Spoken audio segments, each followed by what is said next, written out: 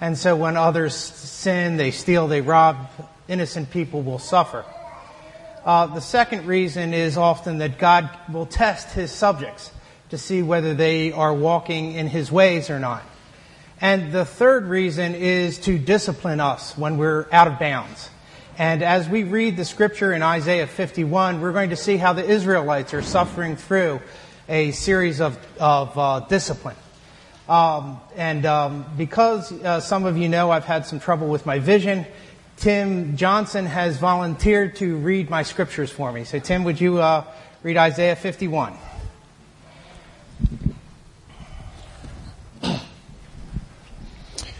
Listen to me, you who pursue righteousness and who seek the Lord. Look to the rock from which you were cut and the quarry from which you were hewn. Look to Abraham your father and to Sarah who gave you birth. When I called him, he was only one man, and I blessed him and made him many. The Lord will surely comfort Zion and will look with compassion on all of her ruins. He will make her deserts like Eden and her wastelands like the gardens of the Lord. Joy and gladness will be found in her, thanksgiving and the sound of singing. Listen to me, my people, and hear me, my nation. Instruction will go out from me. My justice will be a light to the nations.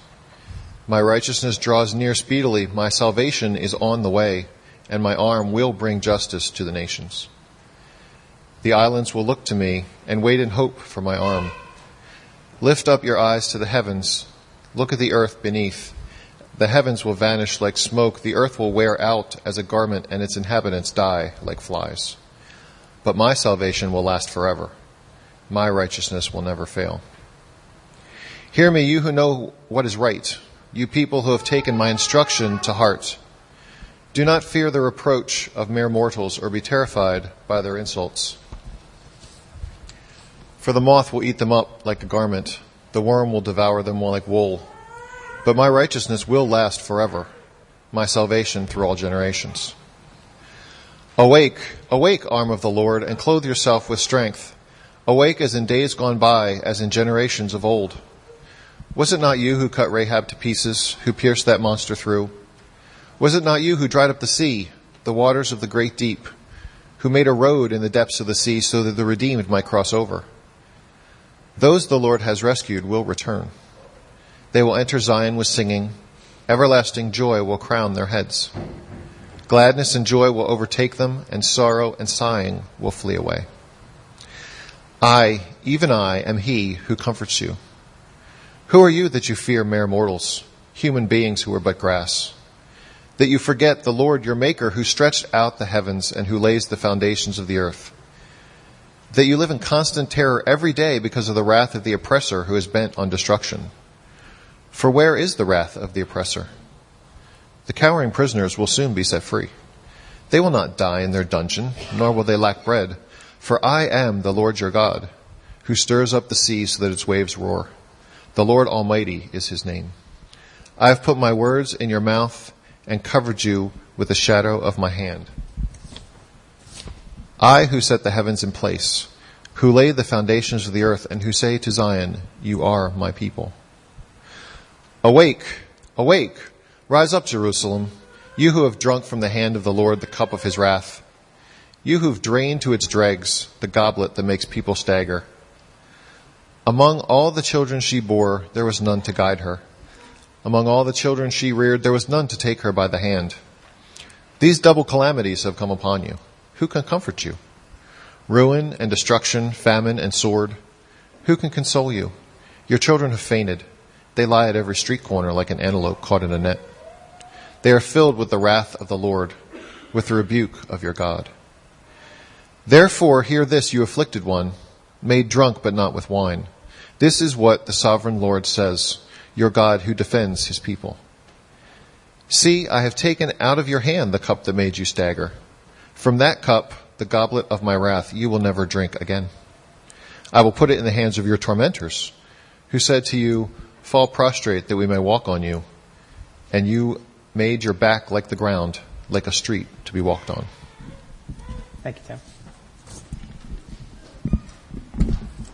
When Jason asked me to do this passage and I read through it the first time, I realized that he wanted me to talk about how important it is to have an excellent pest control program. If you'll notice in verse 8, for the moths will eat them up like garments. The worm will devour them like wool. Clearly, they don't have a good exterminating program in Israel in that day. So I wanted to talk about that. But Jason said, no. No, it's all about drinking. It's all about consuming the goblet and bottoms up and taking in the wrath of God. Oh, okay. Well, we have another theme today then. So I don't need the pitchfork after all.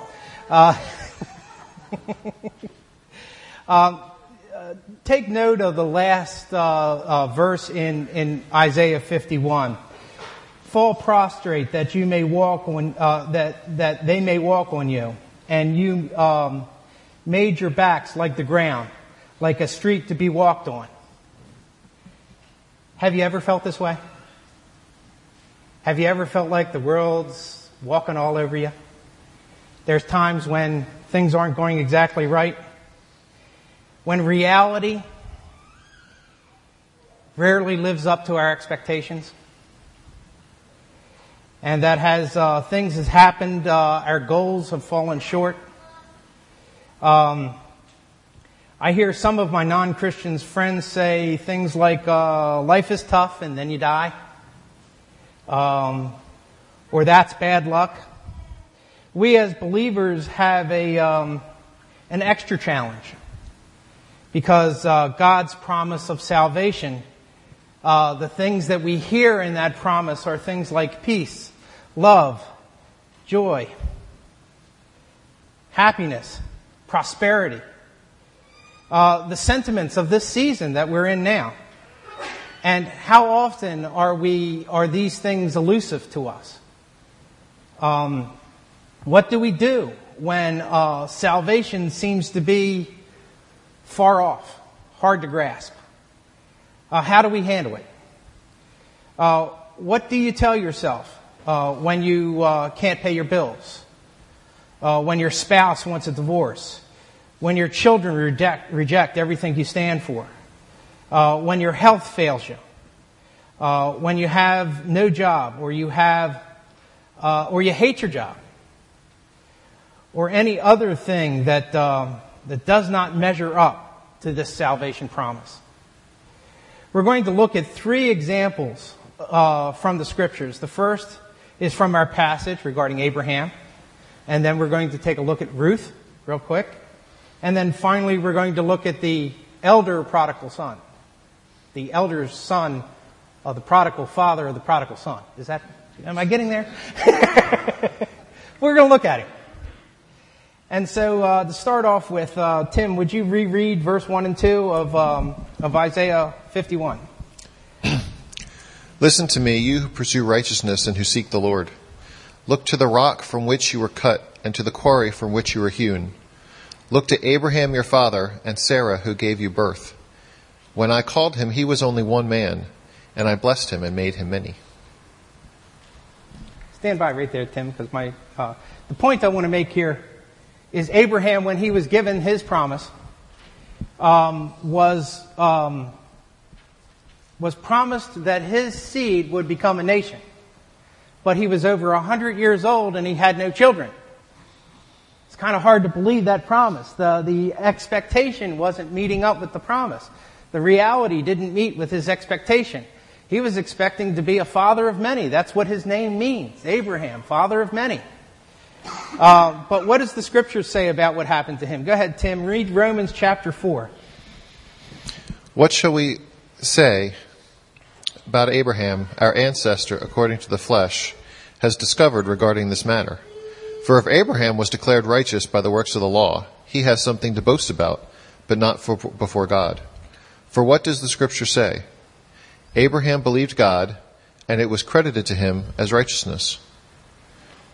For this reason, it is by faith, so it may be by grace, with the result that the promise may be certain to all the descendants, not only to those who are under law, but also those who have the faith of Abraham, who is the father of us all. As it is written, I have made you the father of many nations. Abraham's realization of the promise that God gave him is being fulfilled even as we speak, some 3,500 years later. We are now in the midst of him his promises being fulfilled. We not only see that he was made into the nation of Israel, but he was also the father of the faithful. Why? Because he believed. Because he believed what God said, and it was counted to him as righteousness. That is how we handle, one of the ways that we can handle that disappointment that comes in our lives when our expectations fall short of our reality falls short of our expectations. Believing. Not only did he have this opportunity to father a genuine nation called Israel, but he also fathered the nation of all of us who believe. As it says in Romans, he is the father of us because he was the father of the belief. He bore that faithfulness and demonstrated it to us in his actions and his faith. And as a result of that, he is the one that we call Father Abraham. Tim, would you mind rereading that Isaiah passage next? Awake, awake, arm of the Lord. Clothe yourself with strength. Awake as in days gone by, as in generations of old. Was it not you who cut Rahab to pieces and pierced that monster through? Was it not you who dried up the sea, the waters of the great deep, who made a road in the depths of the sea so the redeemed might cross over? Thanks, Tim. Abraham's nation was saved by God when it was brought out of Israel, and they made the Red Sea part and allowed them to pass over, so that the pharaohs couldn't catch up and destroy them. And likewise, God is not finished with His church either. There are going to be times in your lives when things fall short of what you expect, and it is the fact that you can look back in history and see how God has taken care of Israel, that you can now look forward and know that God is going to take care of you as well.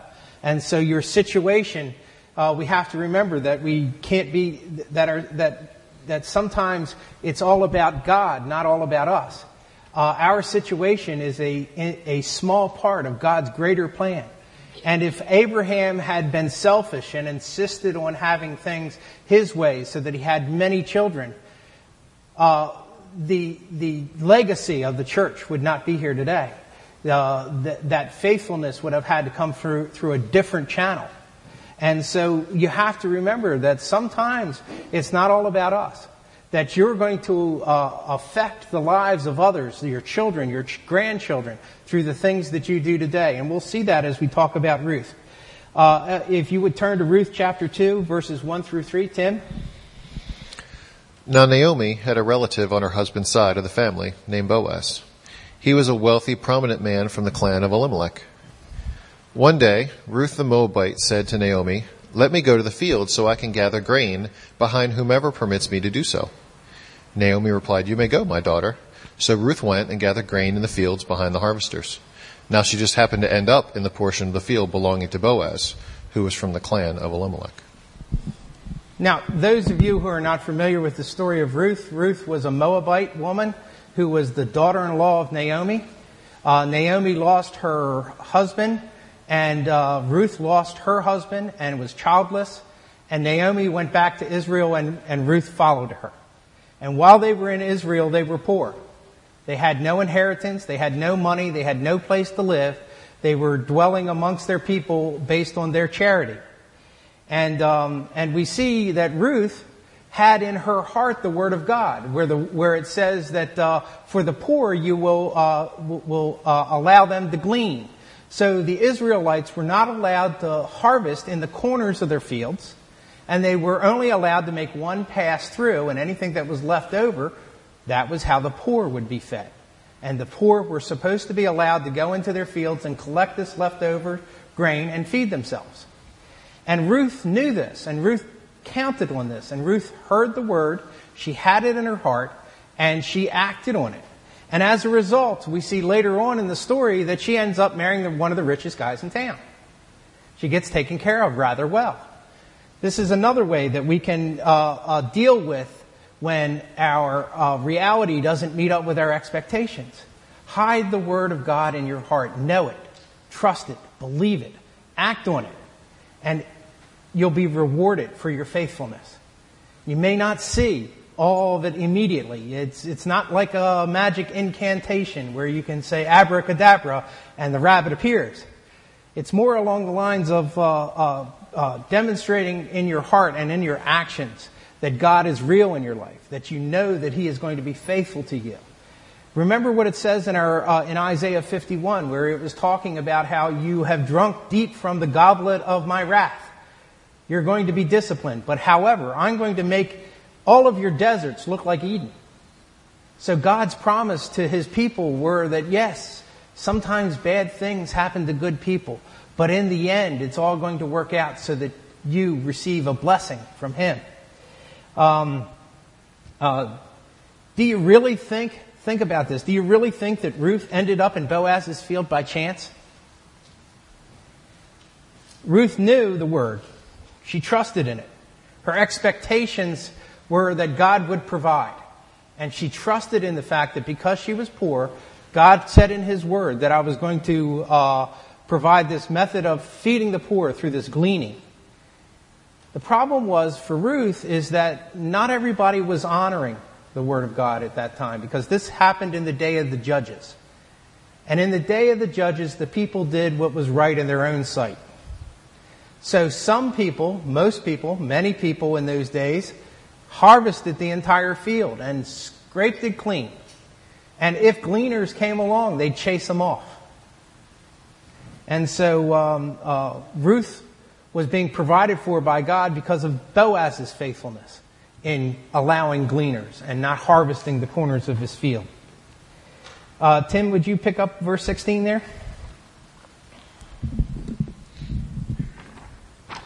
I have put my words in your mouth and covered you with the shadow of my hand. I who set the heavens in place, who laid the foundations of the earth, and who say to Zion, you are my people.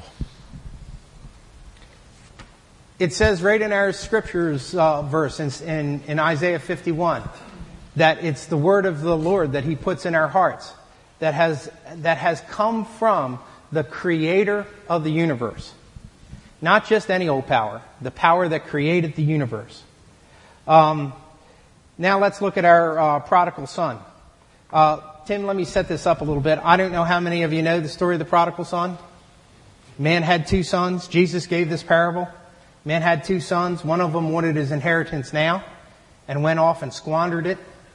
And the other one was a faithful son who stayed behind and worked the fields and worked in his father's household and was obedient to his father at all times. The younger son who squandered his wealth on wild living came back, and his father threw him a party because he was excited that he came back. And this is the reaction that the older son has to that party. Go ahead, Tim. But the older son became angry and refused to go in. His father came out and appealed to him, but he answered his father, look, this many years I've worked like a slave for you and have never disobeyed your commands. Yet you never even gave me a goat so I could celebrate with my friends. But this son of yours came back, who has devoured your assets with prostitutes, and you killed a fattened calf for him. Then the father said to him, son, you are always with me, and everything that belongs to me is yours. This older son was living like a slave in the midst of prosperity because he never recognized his sonship. The father was more than glad to share all that he had with his son. This older son. But he never lived life like he was the son of a rich man. He said himself, I've worked like a slave in your fields. And he never even got a goat to have a little party with his friends. God's grace is greater than this. You have to live like you are the son of God or the daughter of God. you live like you are already rich, because you are. Your Father owns the cattle on 1,000 hills, and all you have to do is ask. How often do we not realize how wonderful is our Heavenly Father? Now, I know in our culture it's very popular to think about superheroes. We often see them in comic books, in movies, even in antiquity. We often have these superhero stories that we like to listen to. And Hercules and his great strength from the Greek myths. Batman and his high-tech gadgets that he depends upon. Luke Skywalker and the power of the Force. What is, in your opinion, who is the most powerful superhero out there? Jesus. I like that answer. When in doubt in church, the answer is Jesus. And Jesus is the most powerful superhero. But amongst the comic book superheroes, who do you think is the most powerful? Who? I can't hear you. Yoda. Maybe. Superman. Where does Superman get his power? The sun, the yellow sun. Now I'm telling you that God created that sun. And you have the ability to be a superhero your very self. Because God has given you the authority to call on Him at any time. And to ask whatever you need, and He will give it to you. He is chomping at the bit to bless you. But are you ready? Will you squander it on your own behalf, or will you use it to glorify His name? That's the only reason why you don't have what you need, is because for some reason you're not ready. Remember those 3 reasons why bad things happen to good people? Because the world is a sinful place. And if somebody kicks in my back door and comes into my house and steals my television set, I'm at a loss. I have suffered as a result of that other man's or person's sin. The second one is because God is testing us. He is growing you up. And when you get through kindergarten, He's going to give you the final exam to find out if you're ready for first grade. And when you pass first grade, He's going to give you a test to see if you're ready for second grade. And so on and so forth, as He matures you and makes you more and more in the image of His Son. Every day you're going to be tested by God. So count on it. Count on it every day that somebody's going to cut you off in traffic. My personal pet peeve is when somebody uses the shoulder of the road as a lane. I hate it. I want to say bad things about him. I'm being tested. Right? Every day, little things like that will happen, but also every day, big things will happen too. I have Tim reading for me right now, and the reason why I have Tim reading for me is because I can't read for myself. I had eye surgery a few weeks ago. My health had failed me. I paid a lot of money to get these implants put in my eyes, and they didn't work. It's terrible. It's difficult. God's testing me. And I say glory to God because He's given me the opportunity to be able to stand up here and divide the Word of God with you. And I can speak from experience that sometimes reality doesn't measure up to our expectations. Because I would love to be able to see clearly. I would enjoy it tremendously if I knew who was sitting where. You see, there's a blue blur over there. Oh, there's a red blur back in the corner. I see some red hair back there, so I think that's Luis. I'm assuming this. There's Jason over there because I heard his voice when he yelled out Jesus. But I can't see any of you. I don't know who's out there. And I praise God every day that He's testing me in this way. I hope that I measure up so that I can graduate to whatever grade He wants to move me on to. Tim, would you read verse 7? I believe this is coming from Matthew. Yes. Ask and it will be given you. Seek and you will find. Knock and the door will be opened to you. For everyone who asks receives. The one who seeks finds. And the one who knocks, the door will be open. Is there anyone among you, if his son asks for bread, will give him a stone? Or if he asks for a fish, will give him a snake? If you then, although you're evil, know how to give good gifts to your children, how much more will your Father in heaven give good gifts to those who ask him? In everything treat others as you would want them to treat you, for this fulfills the law and the prophets. Thanks, Tim. This verse was an extreme challenge to me when I first read it many years ago, because it talked about what father, when his son would ask a loaf of bread, would give him a stone. Does anybody know a father like that? My dad would.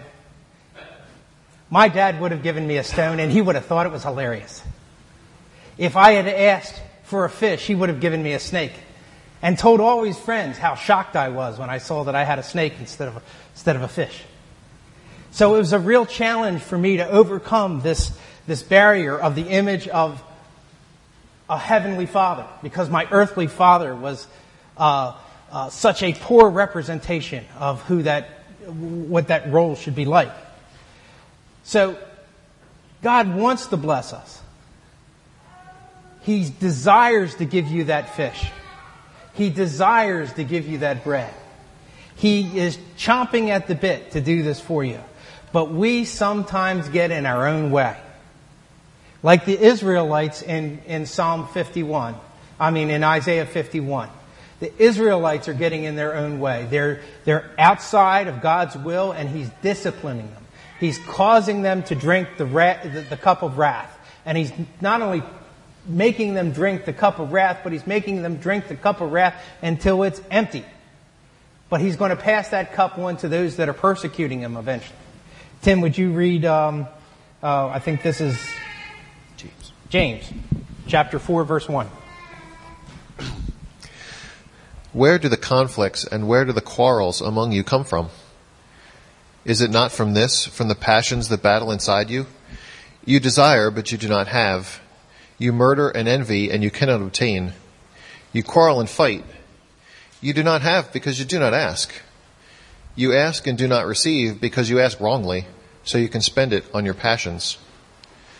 You adulterers, do you not know that friendship with the world means hostility towards God? So whoever decides to be the world's friend makes him God's enemy. Or do you think that Scripture means nothing when it says, the Spirit that has God caused to live within us has an envious yearning? But He gives greater grace, and therefore it says, God opposes the proud, but He gives grace to the humble. Amen. So the third key is to remember to humble yourself and to be bold, to enter into the Holy of Holies with boldness and ask what you need. But remember to have the right motives. So when your reality doesn't meet up with your expectations, when you're suffering through the holiday season without joy, without peace, without happiness, without prosperity, remember that these three key things will help you get through this. This is the greater grace that God has offered to you. Now, I want you to look at Isaiah 51, and I want you to look at the last verse of Isaiah 50. I believe it's 11. And the first verse of Isaiah 51, and somebody yell out what they see in between there.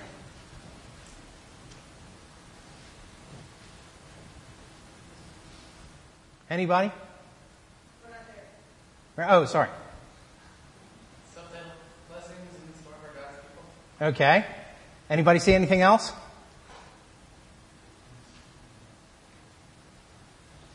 Jason, you say anything? Mine says everlasting salvation for Zion.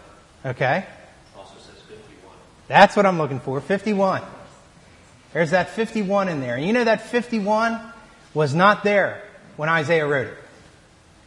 In fact, all the chapter divisions and verse divisions are not part of the original canon of Scripture. So last week when Jason was talking about salvation, this sustaining grace that God gives us, this greater grace that God gives us, is an extension, an addition, the rest of the story, you might say, of that salvation.